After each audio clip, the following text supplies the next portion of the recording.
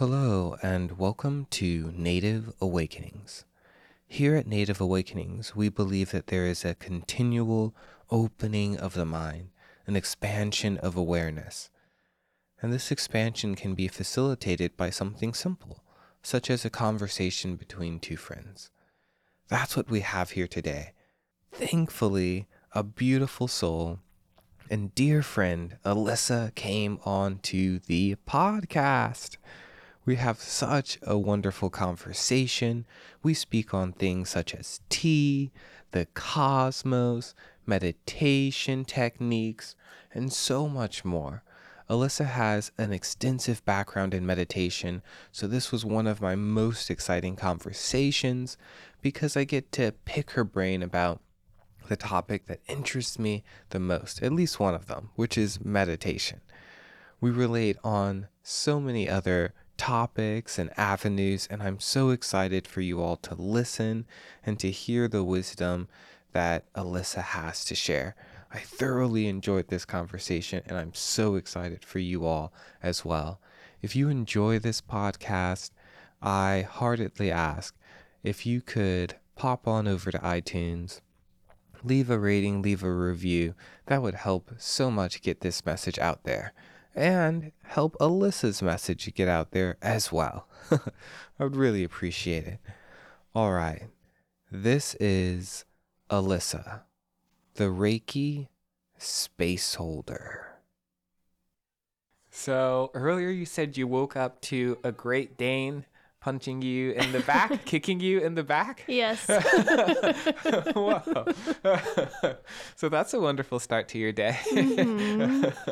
Yeah, I don't usually let my clients' dogs sleep in the bed with me, but he's just so special and he was very cold, I think, and he wanted to burrow under the blankets. So I let him, but then I realized once it was time to wake up that he was very large compared to me, and he likes to flail around. So it was pretty sweet. Oh, nice. Great Dane snuggles. Yes. Cool. Well, I know that you teach yoga and you're a Reiki healer. So how have you been navigating yoga during, we're recording this during COVID time. So how has that practice been for you, and have you been sharing that with the world? Yeah. So for me, yoga, especially during my personal practice, if I could back it up to that. Yeah. I've always been pretty on target as far as having my home practice be really special and important to me to maintain. And I've noticed that my dedication to my home practice is maintained throughout this whole thing. But teaching has just changed so different. It's so different now. We have to do a lot more virtual classes. And it's really showing me how much I thrive in the environment where I have a student right with me, because virtual yoga isn't new, or as far as asana classes or sharing together, it's not new, but it's definitely a new path for me. It's been a little clunky, honestly, but it's starting to grow on me a bit as far as being able to host live classes and still having some of that student participation. And then it's also just helped me remember that I think oftentimes we're seeking for the external validation. And so when we're in a class and there's students around, as a teacher, even though it's not about me, there's still some validation in it when I see students smiling or giving feedback after class, like, hey, I really enjoyed that. That was wonderful. And that really warms me up. But it can also kind of lead to, part of the practice that is dissolving some of our expectations, dissolving the need for validation. And I don't think validation's bad. It's just, how can we carry on in a sense when we don't have direct feedback immediately? Yeah. So it's been a territory, and I honestly haven't done too much as far as my own offerings of online yoga, but I'm called more to share meditation online. And I think because I can really drop into that meditative space and I don't necessarily need anyone to like give feedback. Yeah. I can just say, hey, let's sit and kind of go into it. And when I'm teaching, it's more of trying not to get lost into that cosmic realm where I am so in my own body in practice that I forget that there's students there. So I haven't offered as much asana on my own as I have meditation. Oh, whoa. Meditation's really near and dear to my heart. So that's so cool that you're sharing it. And I'm happy that it's deep enough ingrained into your practice that you don't need that validation when you do it. It's like, hey, I'm going to drop in. I'm going to share this that I feel, and I can tune back out. Whoa. Whoa. Yeah. And teaching asana and like watching students move their bodies, I don't want to be tuning out. You know, you really want to be like very much tuning in. But it's been very interesting to learn the difference in holding space, the different ways to hold space, and to, I guess, alleviate some of the control that can come through when you are teaching asana, because everyone's experience and everyone's body is different. Yeah. And sometimes when we have these kind of rigid, you know, foot here, knee there, there's general safety measures, but you can almost hyperfixate as a teacher on a student's posture. So yeah, it's been cool to kind of play with just the different ways I show up as a teacher and the things that I used to really kind of cue in on. Yeah. And now it's just totally different, you know, and it's not bad and it's just new. Wow. Yeah. Really, it feels like a much more felt experience rather than you need something visual or even something auditory. It sounds like you're going off of spirit, off of your conscious, the feeling. So that's amazing. Something I want to touch on is you mentioned that you can drop in pretty easy into meditation. That's so cool. A lot of people are like, meditate what? Like, no, that's the most boring practice ever. But so have you been meditating then for a good bit of time, or have you always had this gift of just dropping in? Yeah, I've meditated for a good chunk of 10 years now. I think I found asana first, like most busy American types, you know, like needed something hyper movement based to actually gain some focus. And then once I knew that I could get into that space, it was actually very easy for me to kind of like drop in. I completed my first Vipassana a couple years ago now. What? I'm so jealous. I've always wanted to do. For those that don't know, could you break down what Vipassana is super quick? Sure. So Vipassana is a style of meditation that comes from Burma, I want to say. I think so. It's you know, it's within the Buddhist realm and then was soon brought to India eventually. But it's, I guess, a style where you just feel what's going on in your body and you scan essentially your body the entire time that you're meditating in order to remove any of your labels of the sensations that you have to your experience. So you can sit there and, you know, many of us when we meditate, and I used to be there, you'd sit and you'd be like, oh, my knee hurts. Yeah. And I attach like, well, this is painful, right? My knee hurts, or it's like burning. And the gift of Vipassana is to remain equanimous within your experience and to start to alleviate yourself of some of those attachments. And then to learn it is pretty extreme, right? You go to at least a 10-day for beginners. Wow. Yeah, fully silent. So that was such a gift. I think we never really get to feel like that alone. At least I didn't. I grew up in a giant family. I have a lot of close friends. There's just always, you know, someone to check in with or check in on me. And you get to go and just be silent and essentially don't make eye contact with anyone either for about 10 days is the minimum. And they can work up to 30 days or 3 months. And yeah, very potent, not for everyone. The first 5 days were incredibly frightening because even though I've been meditating for years, I didn't realize like how much extra chatter, like there is so much, you know, they call it the monkey mind. there's so much going on, like the little hamsters. I have a few of them in there just running around. And I was like blown away. And then all of a sudden the bubble just burst. And the last, 5 or 6 days is the most calm I've ever felt in my life and very clear. And then the funny thing is, because you're kind of asking like, oh, how long have you meditated? You know, when I told my family members I was going to do this, they were like, you silent for 10 days. Okay. You know, and it's really funny because we have ideas of each other, and I guess my family didn't really know that about me. Like I can very easily drop into meditative space, and I love it. So yeah, that was just something funny that came through, remembering that. Wow. Wow. I was going to say jealous, but I'm going to change that to encouraged. I'm so encouraged and really want to and inspired to do that practice.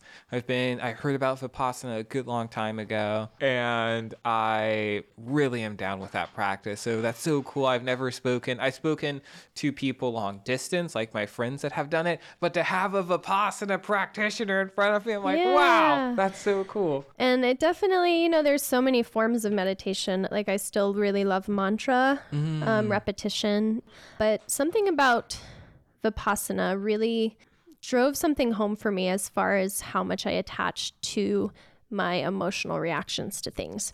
And that has been, I'd say, one of the most profound things I've learned from meditation. Whoa. Yeah. Whoa. So is that the style of meditation that you kind of practice the most? And you said you practice mantra as well, but yeah, for the most part, it's the one I do personally. And it also seems to be the one that's kind of evolved into my habit. So when I catch myself being like, oh, I need to stop for a moment, that's the form of meditation that I usually just go into first now. But I still, when I teach meditation, I teach all different ways in which we can access it, especially for, Vipassana. I'd say you got to get your feet wet and you have to really dive into it. And it's not for everyone. So it can be scary. Yeah. It can be frightening how much your mind has to say that is not true. So it's definitely one that I think a style that takes some time to get into. But I'm sure some people like me try it for the first time and are like, wow, this is the one. Yeah.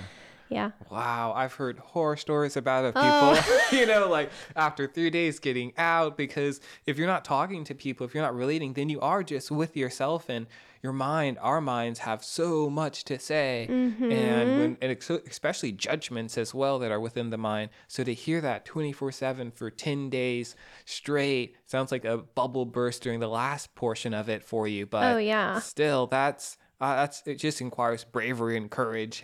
Totally. And dedication. And just a lot of restraint that, personally, I don't think I had a lot of boundaries growing up. And so it was a good practice for me in restraint as far as like not holding, we couldn't even hold the door for someone. They're like, just don't do it. Act like you are alone. Whoa. If somebody trips, don't go to their aid. Whoa. It's like really retraining all of our habitual patterns. For me, it was very profound because I typically want to take care of others before I take care of myself.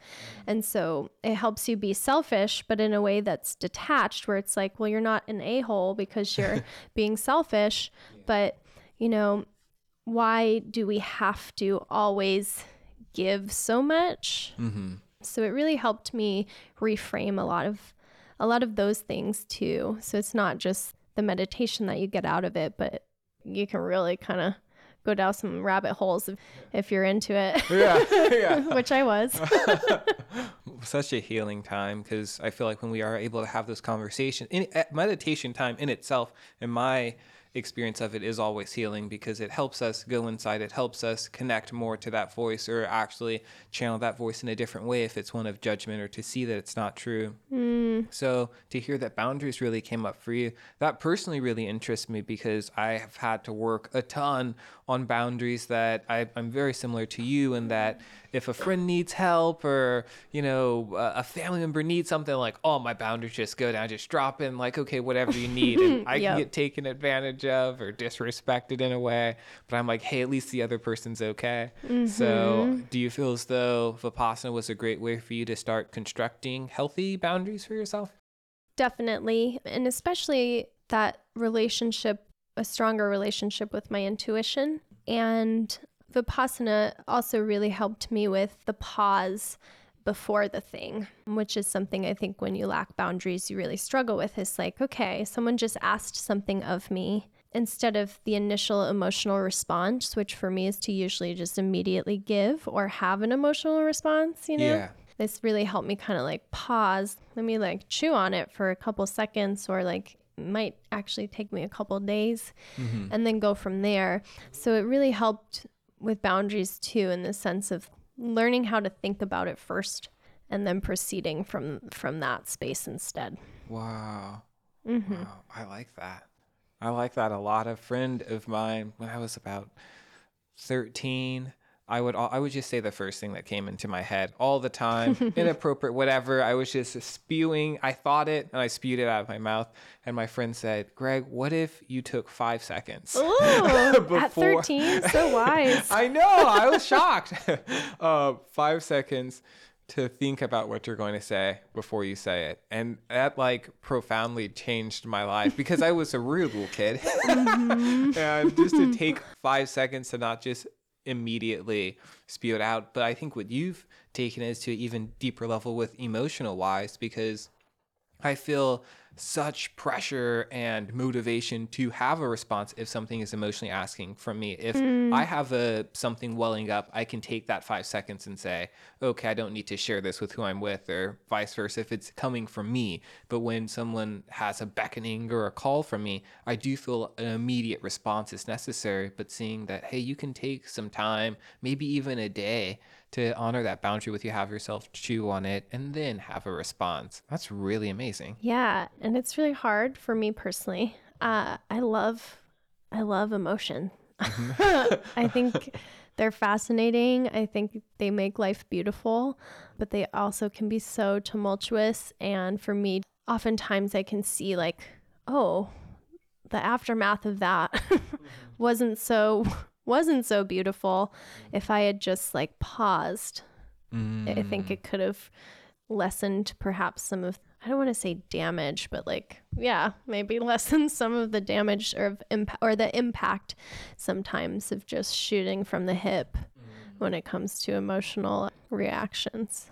Especially for I'm a sensitive person. Like I pick up on a lot, and I never really understood what that meant. But I often think that's why I struggle with boundaries, because I'm like, well, if I can feel this, it must be real. So that's been still a process for me of learning, but a big one. Do you feel, I love that you mentioned this is something else I want to dig into. So do you feel as though the term empath resonates with you, or more, do you have a term? Because sometimes I like labeling things just so that I can understand it, but I understand if you don't want to house underneath that label. Empath, at least to me, are people that, as you mentioned, feel the emotions of others, sometimes can help clear them, sometimes they take it on themselves. Do you feel as though you're an empath, or do you feel as though you're more like of an intuitive energy sort of seeker, where you know what the other person's feeling but don't necessarily feel it yourself? I can be a little bit of both, but generally I would say, well, when I was younger, very empathic and confused by it. And then as I got older, I can now recognize when I'm doing it and put up a boundary or a barrier so that I don't do it. But I definitely resonate with the word empath. Okay. I would say a lot of the way that I feel like I perceive the world is actually through emotional energy. And it's like, I actually feel like I have a harder time talking and like finding words for things and like communicating in ways like this than I do with just like, yeah, kind of like floating in this, I don't know, ether of emotional energy. So yeah, Whoa. I don't know where I was going with that, but it's like a whole language that has taken me a while to just like even put like, oh, this is a language. This is a way of relating for me. and then just navigating that, because it can be deeply draining to be empathic, right? Yeah. Very so. much so. Especially in high stress or very low depression states of the energy surrounding us, especially collective energy too. If you go into a store and the energy is just ugh, then you're having to try to either uplift that vibration or thinking, is there something within me that's feeling that? So it does take a lot of emotional power to deal with that gift. And I'm happy we've been able to refine it with Vipassana and other meditation practices. Yeah. Oh, cool. Getting there. Yeah. You know, I think it will be a cool lifelong experience, but Yeah. I definitely, like, I can navigate it with a little more ease now than I used to be able to. Nice. Mm-hmm. Oh, cool. Hey, congrats. Thanks. Gives me hopes too. Awesome. We can do it, empaths. We can do it. Yeah. You mentioned a word at the beginning of this podcast that Ooh. I'd love to understand more. You mentioned cosmic realm, that you can drop into that pretty quickly. I love the cosmos, and cosmic is just a really cool word. So does that word have any inherent or personal meaning to you when you hear cosmos or cosmic? What do you feel? What do you think about? I think of the possibility of anything and everything all the time.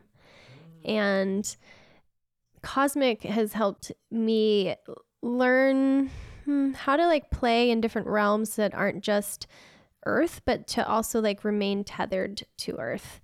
And I think one of the definitions of cosmic is taking things that aren't of Earth and being able to like funnel them down. So remaining with a bit of a thread to this existence. I picture a brain just, or like the skull kind of popping open and floating up and just playing with a lot of different realms and thoughts and feelings, and then, you know, kind of digesting them back to this realm, this place and time.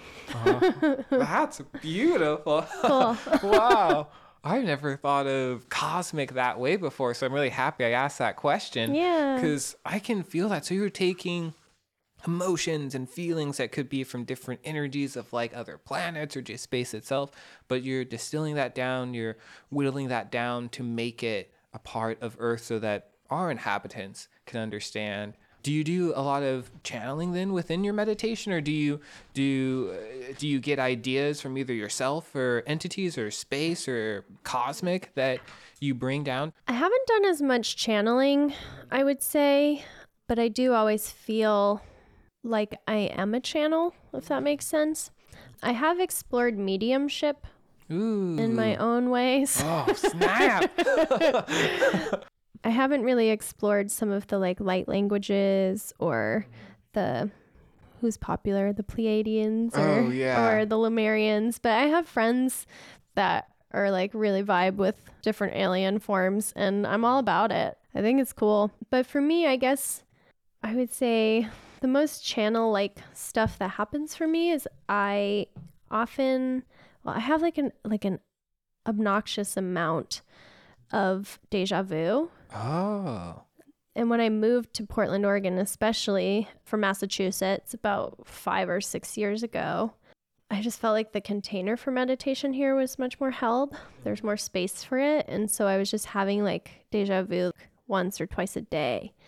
And that's always been interesting to me because that's like, I guess, more channeling dimensions or things that have happened or will happen or already happened, and then just kind of funneling them into a moment. So that's kind of something that I experience more so than I would say like receiving messages from guides. I don't really get a lot of that, which is fine. I'm open to it if anyone wants to chat. Nice. But I get entity, or I get a lot of visitation from people who have passed. And one of my first experiences was during a Kundalini yoga class, my first time getting gonged, I like to say. My first 13-minute gong bath. I was so nervous. Like there was a lot of nervous energy for me coming through, and I believe it was a sun gong, and it was just so much solar plexus release. And I grew up very anxious, I think, because of the empathy and other theories. But I felt this hand just like rest on my shoulder. And I knew immediately it was my great Auntie Pearl, who had passed a few years ago to cancer. So I remember having that moment, and then I just kind of placed one of my hands over, her imaginary hand, and that just felt so special to me. And that's one of the first times I kind of was like very trusting of the cosmos, of the cosmicness of Earth, and just sort of the magic that exists there. Whoa, that's amazing. Yeah. Wow. I'm so happy we've explored this realm together, Yeah. man. I hear a lot of things. Sometimes I see like orbs and that sort of thing. Oftentimes the entities I interact with don't actually touch me though. So that's an intimate experience and showcases your empath abilities as well. Cool. Wow. Yeah. Yeah. Cool. You mentioned you got gonged by a sun gong. I also know because thankfully we were able to do a Reiki healing ceremony together. It was awesome. I loved it. We had a great turnout. And after the end of the class, you asked what type of gong I had. And then you mentioned that you want a Neptune gong. Yeah.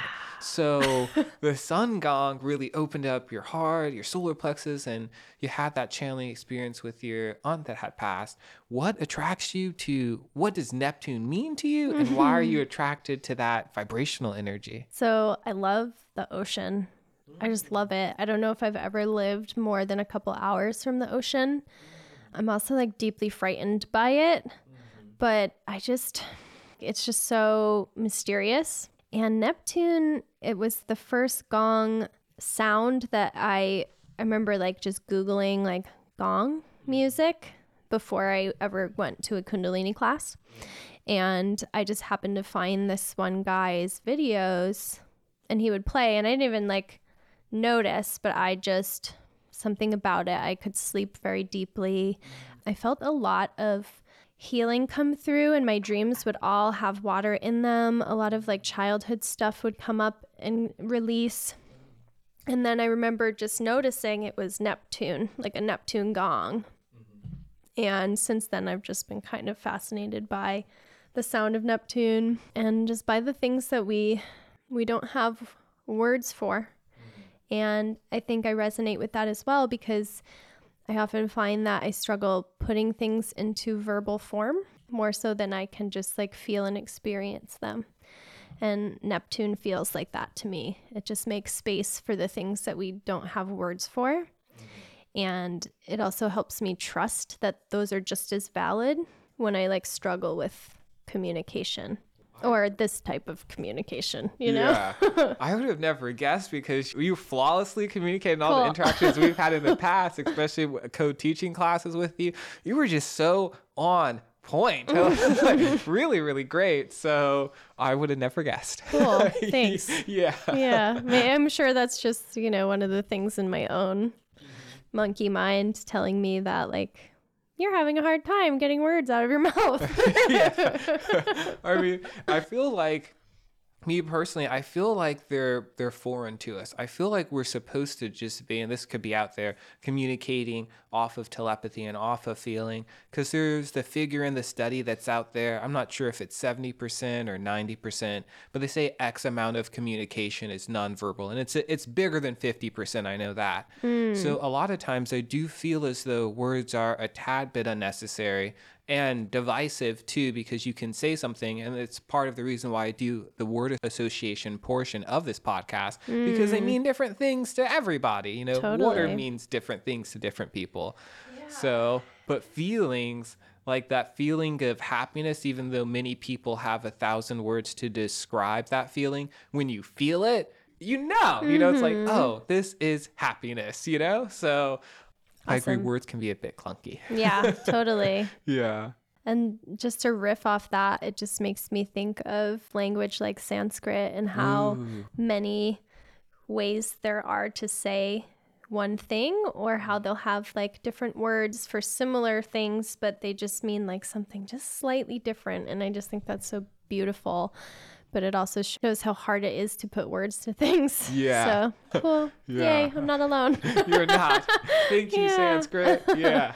And yeah, it's all communication. And I guess maybe right now, because it's like age of Aquarius, technology forward, Yeah. I feel like, where do I fit in? Because sometimes the words just don't come out, especially with like sharing online sometimes. Like I've taken a big step back from that and I still share, but sometimes you just hit that wall of, no, like this isn't the way to be like sharing and existing for me right now. Mm-hmm. Yeah. When experiences are that valuable, we can't keep them close to heart. There's that famous saying of don't cast the pearls before swine, and emotions are so precious, and sometimes they need time to incubate and ground before we do share them with the collective. So I think that's a wonderful way to honor your emotions. And I've seen a lot of the opposite of every emotion is shared online. It's like, wait, you should have your personal life. Yeah. So I think that's great. Yeah. I'm coming to realize that I'm pretty secretive and that I'm learning to like dissociate the word secretive from the word dishonest, which I think I used to associate those two things as being like, well, if I'm not sharing this, I must be like lying in some sense. And I haven't pinpointed where that came from exactly, if it's like something from my childhood or not, but there was definitely that acknowledgement a few years ago. And I think because all of these new ways of sharing have just like exploded since, I'm 34.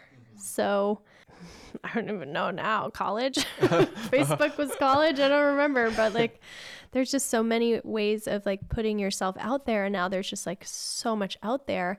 And I was just doing it for a while because people were doing it. And then I just remember thinking like, well, I don't actually want to share some of these deeply personal moments with everyone. And I think I thought that was bad for a while. Or like something was wrong with me because I wasn't, wanting to be the next internet sensation. Like, I don't want to be that. I want to be left alone a lot of the time. But yeah, secretive's another thing that's come through in the last couple of years that kind of surprised me because I feel very open, but I just don't think everything needs to be out there. Yeah. And that's okay. Yeah. Ooh, I like that distinction of secretive versus dishonest. We can say, hey, how you doing? I'm doing good. Even if something is, it might be bothering us because maybe our totality does feel good, but there might be a little bit of something in there that we just need to sit on ourselves. So we're not always reaching and seeking for external answers or even unsolicited advice that could set us back. I'm a therapist. We're all therapists, aren't we? Yeah. No offense to all you wonderful therapists out there. I love you and appreciate you all. Yeah. Something else I picked up on was when you moved to Portland, you started having more deja vu. So what does it mean to you? Like everyone knows what it means to have deja vu, but right. What do you interpret that sensation for? And why do you think you're getting it now that you moved to Oregon? I never really explored past life stuff or just living or existing in multi-dimensions until, the last few years. So I think for me, deja vu is just somehow showing us there's so much more than meets the eye in every moment. Yeah, I think just maybe living in Oregon, I'd never heard of Portland.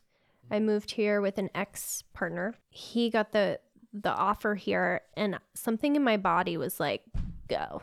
I knew nothing about this place, but I knew I had to be here. So I don't know if it's also deja vu can just be a bit of that, like, hey, I'm just making sure you're paying attention. Wow. And in a sense, I don't know. It's kind of creepy sometimes, though, right? Yeah, it is. It is. And yeah, I guess so. Yeah, past life stuff wasn't ever big, like on my radar until moving out here, but it doesn't really feel like past life. It just feels like different timelines, like kind of one's fast forwarded, one's rewound, and somehow I'm meeting in the middle. I don't know if that makes sense. Wow. Yeah. That joining point, that still point in time for both of those timelines of, hey, presence right here. Are you paying attention? I Mm-hmm. always feel it as an indication that, and this is hopefully not coming from my ego, that I'm in Mm. alignment, because Mm. I don't feel it that often, but when I do, it's normally it's normally a pretty interesting moment. It's not just like, oh, I'm tying my shoe and I got deja Yeah. vu. Yeah, I'm normally doing something like with at least a moderate amount of significance. And then it's like, whoa, I've had this conversation before, or I was Yeah. here before. And I do feel as though it's my guides. I never put it in these words until you just now said it. So thank you. I'm so happy I Yay. asked it. Cool. But my guides letting me know, like, are you paying attention? And then for me and myself, like, oh, I'm supposed to be doing this thing. I'm going to pay even more attention to it because I get this feeling because I'm supposed to be doing whatever it is that I'm doing. Cool. So yeah. So very alignment oriented. Yeah. I like that. Sweet. Deja vu. Yeah. Cool. It's fun. Yeah. And yeah, creepy, but also fun. Yeah. As a empath, as a healer, I know you do Reiki. I got to experience your Reiki. I just want to Yay. just speak on a little bit of what I experienced on your personal session that you did with me. So we had this wonderful class where we were healing others, but on our own, like when you did Reiki on me personally, I just got this geyser and waterfall at the same time sensation of love, like it was coming from underneath me and it was coming from above, and that's never happened to me before. Cool. Yeah. So that was so significant, and just the wonderful cleansing and polishing quality to your energy. A lot of times, at least for myself, I focus a lot on taking stuff out of people, like, oh, I'm going to take off this block, or we're going to travel to this other dimension. But there is a wonderful refinement and inherent quality that I was okay, that there wasn't irreparable harm or damage done to my vessel, but that, hey, let me just like polish this little part up right here. Here's some love here. Oh, let me put some good energy over here. It was so nice. And especially as a healer myself, to receive healing that's not judgmental or not taking something away from the person is so informed and so intelligent and so beautiful. So I really, really enjoyed the ceremony. I'm really thankful for it. Yeah. Wow. Yeah. Make me blush. We'll put your contact information on the show notes too, because I'd love to just share your energy with everyone. Thank you. Yeah. Yeah. Reiki just kind of happened in my life, and it's something I didn't realize I really wanted to hold space for until about 3 or 4 years ago. And then, yeah, I just love it. Like something about it. And I think just approaching it from that sense of we're all whole and complete. And for me, I started using it just self-soothing IBS from just being hyper anxious. Mm-hmm. And then it just turned into something just deeper and more profound that, again, I didn't really have words for, but I just was so attracted to, right? Or it attracted me. So I love to give Reiki, and that makes me feel really special to hear you verbalize your experience of it. Yeah. Yeah, because I also love to receive it. Nice. You know, for me, when I do it or when I receive it, it just reminds me like, we're all human, and we're given a lot of, I think, opportunity in this society to kind of fail. And when I'm being held in Reiki or holding Reiki, it's just like you can just kind of surrender and just be, and hopefully come back to what's important, which is the heart, I think, to me, and getting back to that heart space and out of the mental space. That's why Reiki has been huge for me. Mm-hmm. Oh, cool. Thank you for telling your story of it. Yeah. What does it mean to you to be a healer? You're a healer in the yoga classes that you teach. Also, you're a Reiki healer. So a lot of people have different ideas of what that word means. But when you hear the word healer, do you get any feelings in your body? Does it remind you of anything, any colors? But what does healer mean to you? When I hear the word healer, I feel this sense of expansion, almost like my insides are gently moving to like the outside, like of my body. And I just feel like that sense of just really opening, like a lot of air for me is what healing feels like. But the word that surprises me is the first word, and it like shot right into my brain, was approach. Oh. And to approach something, it means to not be afraid to go towards it. So I guess in a sense, working with what we consider healing, or as, what I might call a healer. I don't really associate myself with that word as much, but it's that I'm not afraid to approach the stuff that's kind of difficult, which we might personify as pain. Or, I'm not afraid to approach like the depths of emotions and how sad people can be. And I'm not afraid of the things that maybe we're all afraid of on the surface, which is not being loved. And so to just kind of be willing to go there is maybe what draws me to the path, especially being a Reiki practitioner now. Like I really want to be doing Reiki a lot. And I'm just willing and ready to, approach people with the utmost care. And so that word came up. I don't know. I've never thought that. Wow. So thank you. Yeah, of course.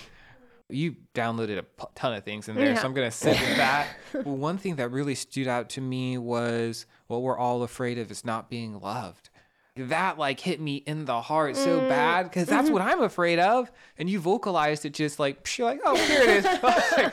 We can put labels and paint it, other pictures of, oh, what I'm afraid of is really disappointment. I'm afraid of this, but it comes down to not being loved helps me examine the pre-existing fears that I do have and the fears that I hold now with a more refined lens. I really, really like that. And also to approach, you aren't afraid of the wounded person that we're out here, they're going to lash out or do something. Lastly, you mentioned you don't really associate with the word healer, which I think is cool. Yeah. So what would you call yourself? What do you feel like you do for people then?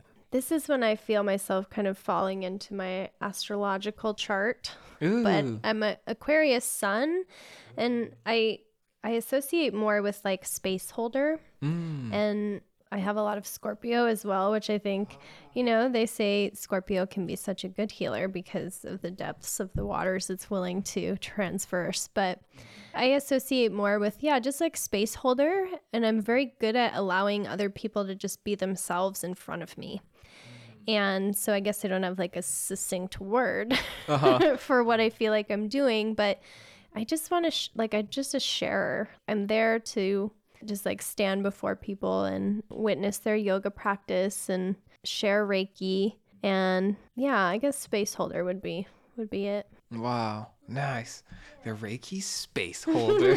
Sweet. Coming to you from the cosmic From the cosmos. Cool. Space.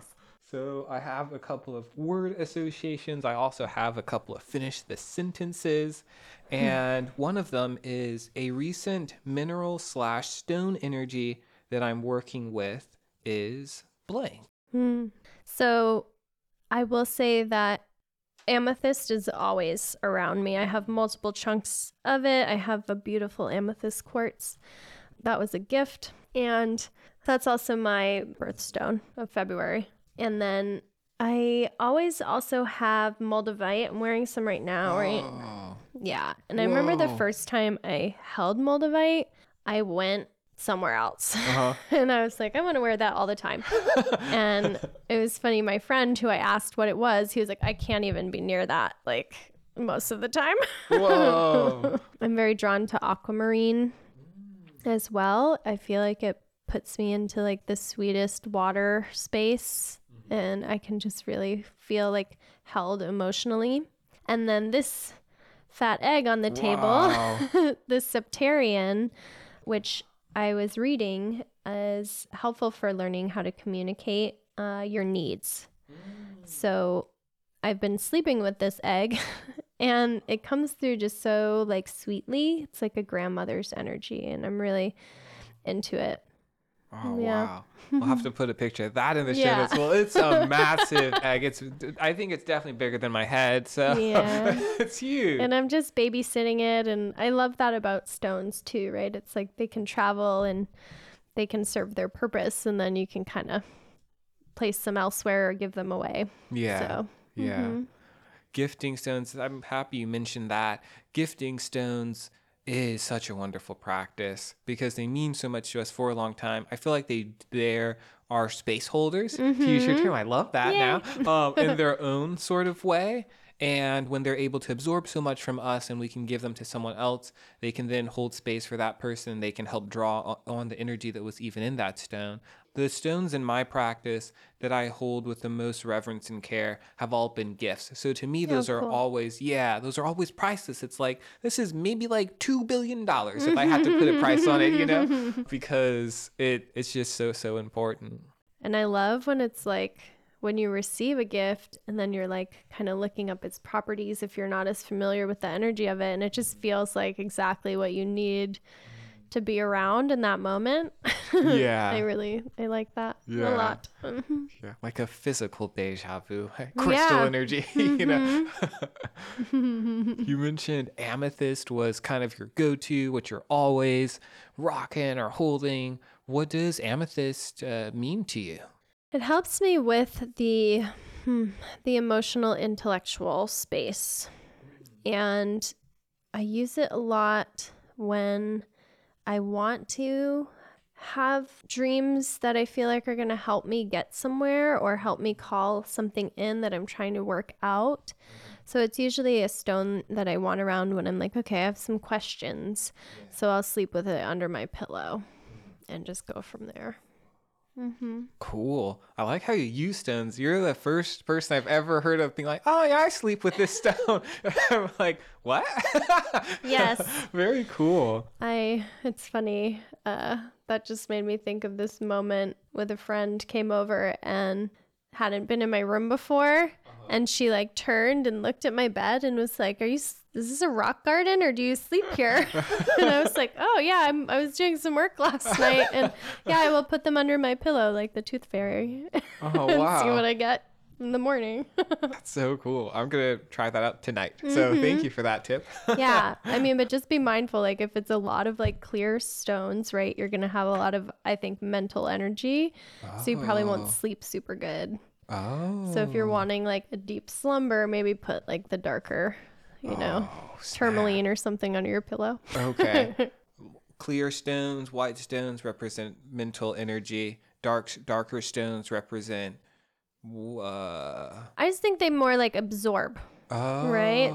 So the light stones project like all the glitz and glamour, but also can like mentally, I think, activate. Whereas a darker stone is going to help anchor the mental realm and kind of ground more. Or so is my interpretation. But Cool. I'm all about astral projecting. I try to do that as often as I can. Would you recommend using a clear stone for that practice? yeah, my intuition says like clear would be more helpful for that. Or maybe even like lapis. Even though it's not clear, it's very communicative, right? Yeah. So a lot of lapis feels very vibe to me, like very high vibe. Cool. Yeah. All right, I'm putting some quartz and lapis underneath my Give pillow it a shot. tonight. Let me know where you go. Oh, I will. Oh, Lisa. It's your fault. Yeah. Oh, awesome.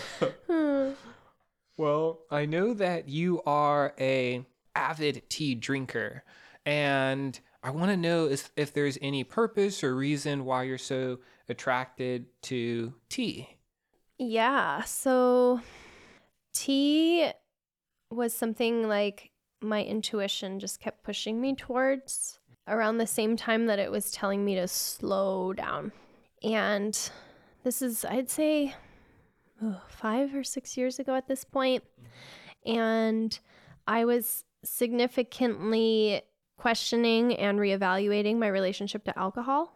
And I took a break from alcohol and then met this person out here, Steve Odell, who's amazing, tea wizard in Southeast Portland. And I met Steven, and then he was just like, come have tea. And it just was the best quality tea. And to go from something pretty low vibe like alcohol to something like very high vibe, like the different cheese of the different styles of Chinese tea. Yeah. It was really fascinating. And I think as a sensitive person, very attractive, right? Because it kind of gives you something to question and explore, like, ooh, this tea kind of hit me like this, or this one like just made me cry. Like I've never cried before because it like opened my heart. And I just kind of fell into it, not on accident, but at the perfect time.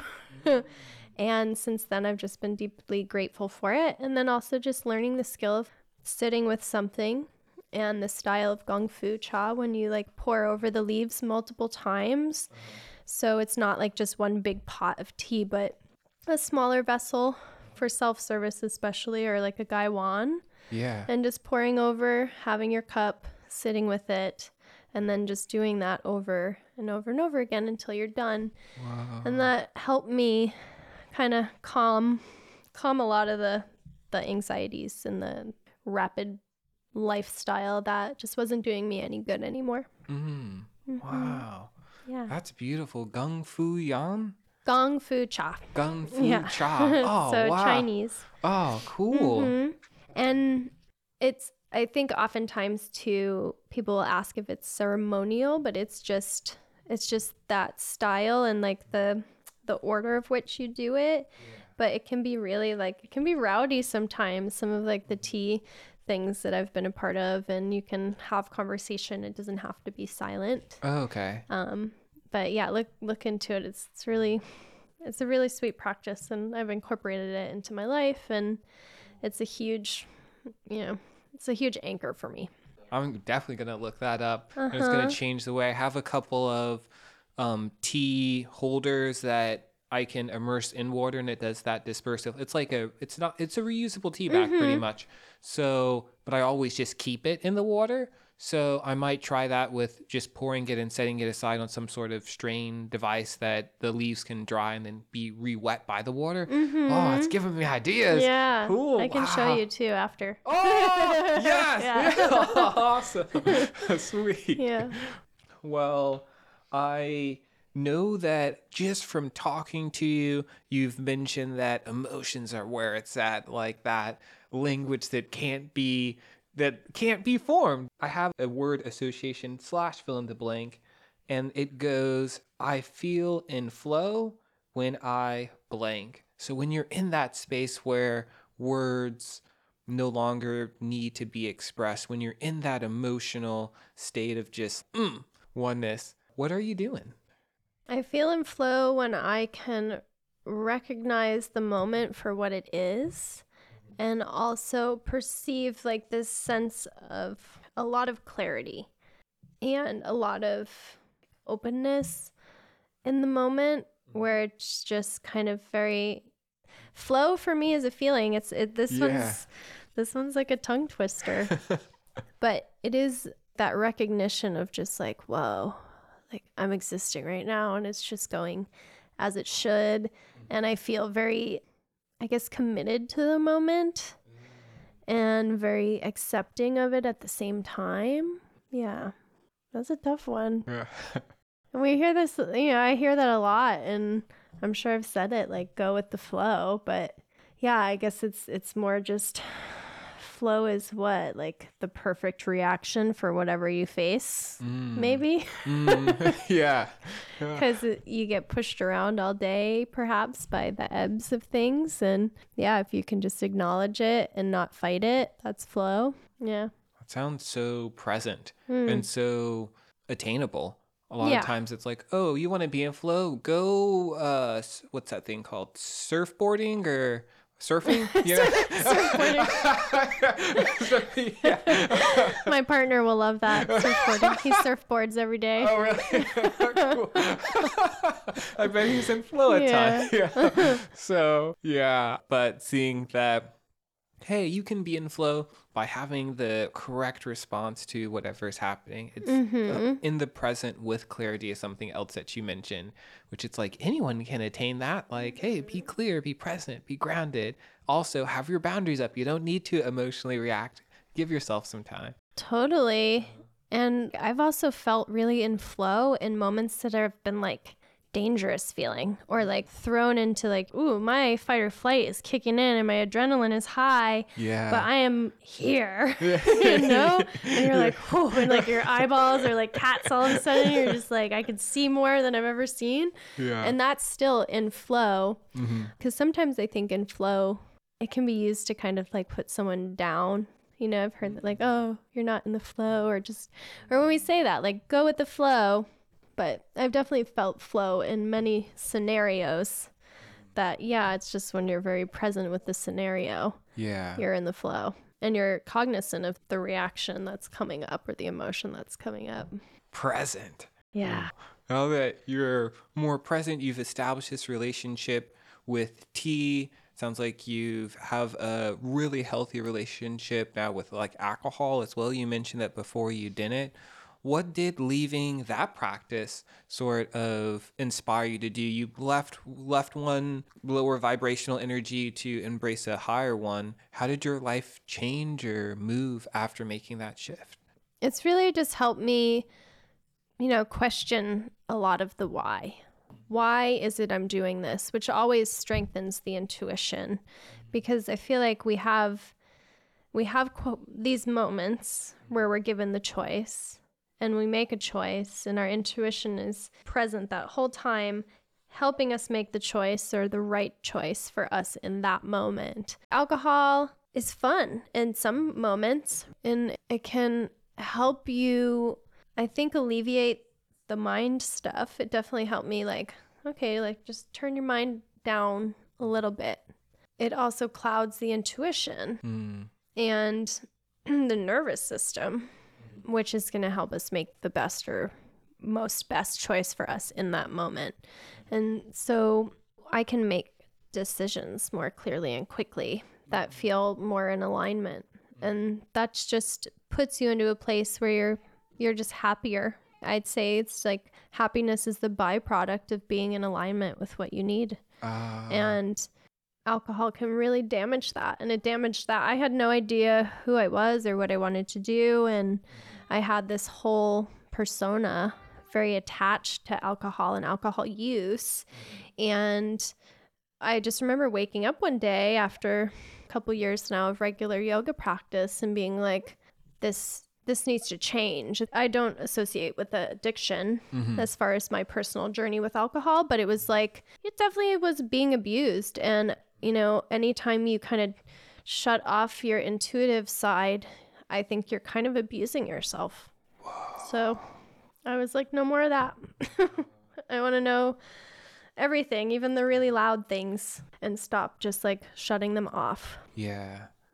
Whoa, shutting off your feelings, your intuition, abuse. Wow. That's something else that I'm going to sit with and meditate more on for myself. Wow. And see how I do that within myself. So thank you for that illuminating response. Yeah. Wow. And I still drink alcohol sometimes. Now I will ask myself, do you actually want to drink? Or like, why would you be drinking right now? And if the answer is to numb something or to quiet something, I just won't do it. So, yeah. That shows an incredibly healthy relationship with it. A lot of times, sometimes unhealthy behavior could be completely excluding or blocking something up, preventing us from having a pleasurable time. But I feel like a responsible way to use any substance is the way that you've described, to ask yourself, well, what's my why behind this? Why am I doing it? Am I trying to get rid of these emotions, or I'm trying to connect with community or just myself, or really enjoy this flavor that I really enjoy? So cool. Totally. And I think that's just important. I think vices are so human. And even coffee, like I'm not addicted to alcohol. I'm addicted to coffee, and I'm addicted to the feeling. I get emotions about going to a coffee shop, and I know I'm so aware of it. Sometimes I'm like, maybe this one I need to dive into a little bit more. But I think for a long time, I thought, well, this is really bad. Like, I'm bad because I drink alcohol. And that was totally like a self thing. But I think that was because my intuition was like, you need more. Like, you need to be more present with yourself. And yeah, that's humanity at times. It's like there's so much going on. And we have so many people in our lives for the most part. Yeah. And work and play and family and responsibility and all of these things, and it can get very overwhelming. But like humans have been using tea. Tribes all over the world and their different forms of like plant medicines. Yeah. And I think as long as we start being a little more intentional with it, you know, vices aren't bad, but definitely question them if they're clogging a whole channel to the upstairs and beyond. Yeah. And I think you can notice it when you're like kind of dull. And so, yeah, I was just feeling dull and it was time to undo that. Nice. Hey, well, congratulations. And I'm happy you have a really healthy relationship with that. That's awesome. Cool.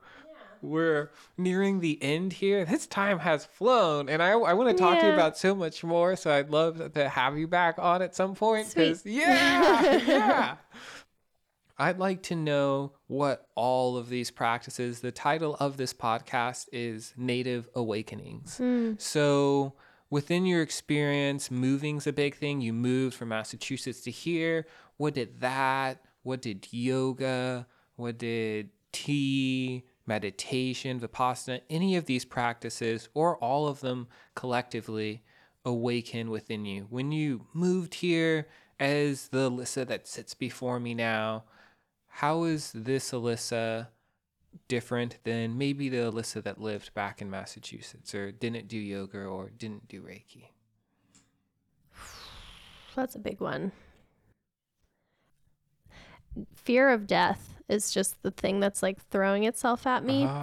And I remember a friend's mother passed that I was really close with. And I would consider her to be one of my guides. She definitely comes through now still for me, like my great aunt Pearl. But it hit me really hard, and it was in high school. And it was my first experience with like, oh, I'm going to die. And it just put me, I think, into like hyperdrive and helped me. It scared me, but it also awakened within me this fascination with what it means to be alive. And it kind of helped me start to like put words to all of these things I felt as a kid. I would talk to animals and sorry, Mom, for bringing like dead birds in the house all the time. You know, I was just fascinated by life and death and by like, I guess, yeah, just a deep appreciation for life and being alive and trusting. I don't know if I believe in control. That one's still on the fence for me, but just trusting that I have a lot of tools to remain connected to what feels very spiritual and like divine to me, and to really honor those things while also maintaining a thread of earth existence and honoring that just as much. So I don't just like float into the ethers. Thank you for that. Wow, Yeah.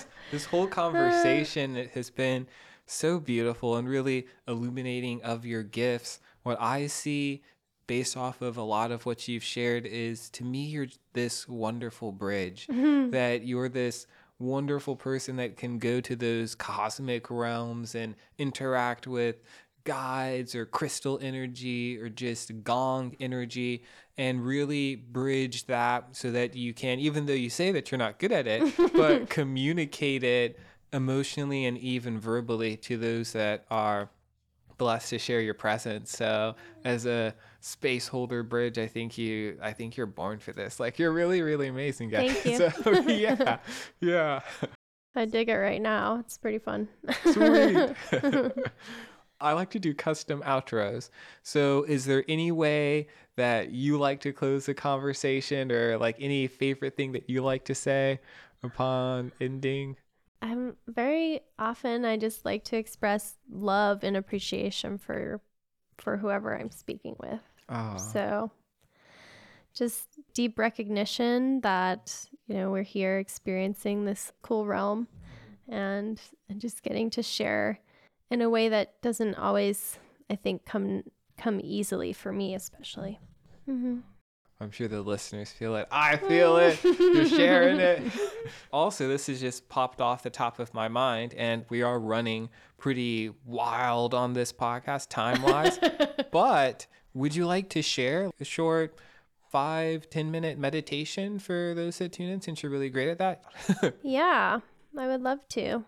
Yeah, let's close that way. I'm going to close my eyes. And I'm just going to totally riff this. So my first thought is to take both of your hands as you come into a comfortable seat and place them over your skull in any direction, but allow the fingers to rest loosely on the top of the skull. Take a couple deep exhales. You can even sigh from the mouth if you need, and try and relax your diaphragm and your rib cage down, especially where you're holding your arms up.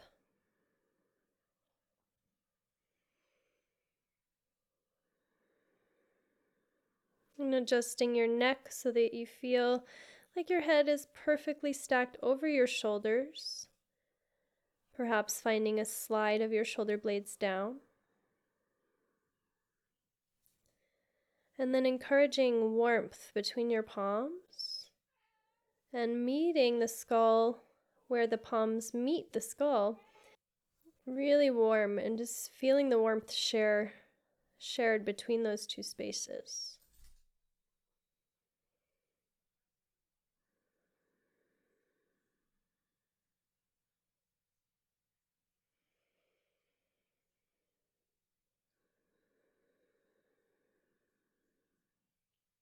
And then imagining you could really contain all of the cosmos within your skull. Just inviting in all the planets, the stars, the sun, the moon, the galaxies.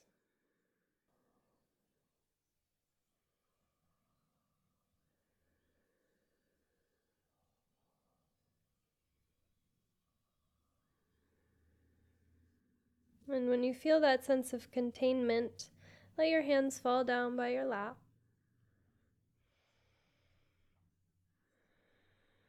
And just place them lightly on the body.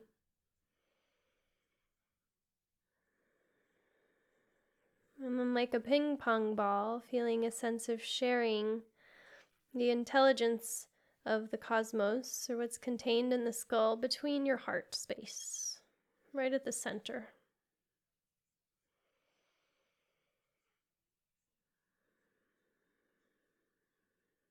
And feeling all of that information just lifting and lowering with your inhales and exhales.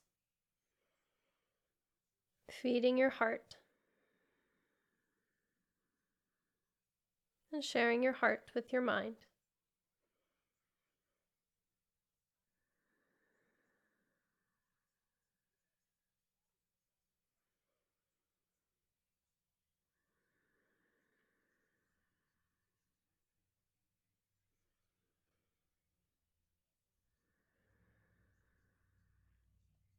And then just trusting in the shared experience of all of that intelligence radiating from heart to head, head to heart.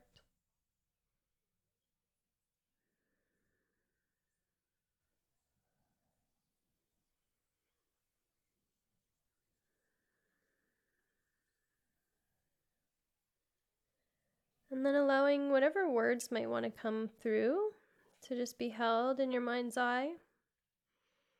Any sounds, any visuals or colors.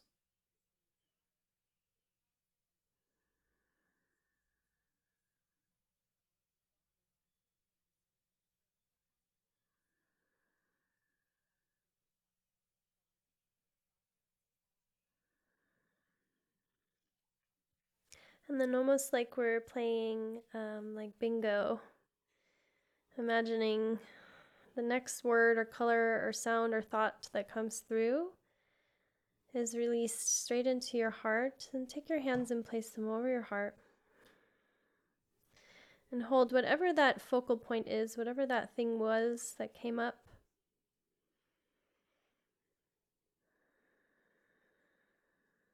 And then my encouragement is to take that thing and explore it as the week continues, or as your day continues after you listen to this.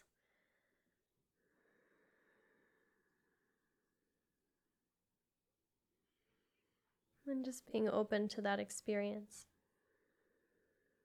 And perhaps like a guide if intuition is new to you. Or in a sense like a little chew toy to train or practice your intuition.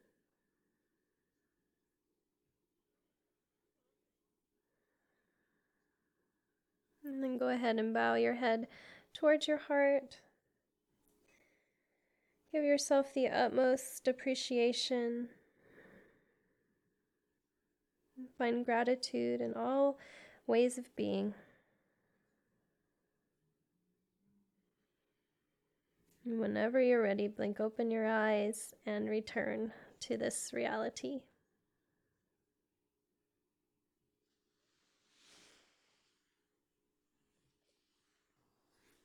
Wow. Oh, wow. I feel so different. Oh, my word. Feel a little high. Yeah, very much so.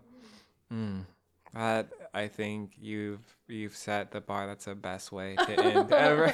So thank you so much. Thank you. Wow. Yay. Yeah. The spirit animating my body honors, values, appreciates, recognizes, and unconditionally loves the spirit animating your body. Aho Mitakuye-oyasin. Namaste. Namaste. Thank you. Thank you. Oh, sweet. Want to hug it out? Yeah, oh, yeah. Hugs are my favorite.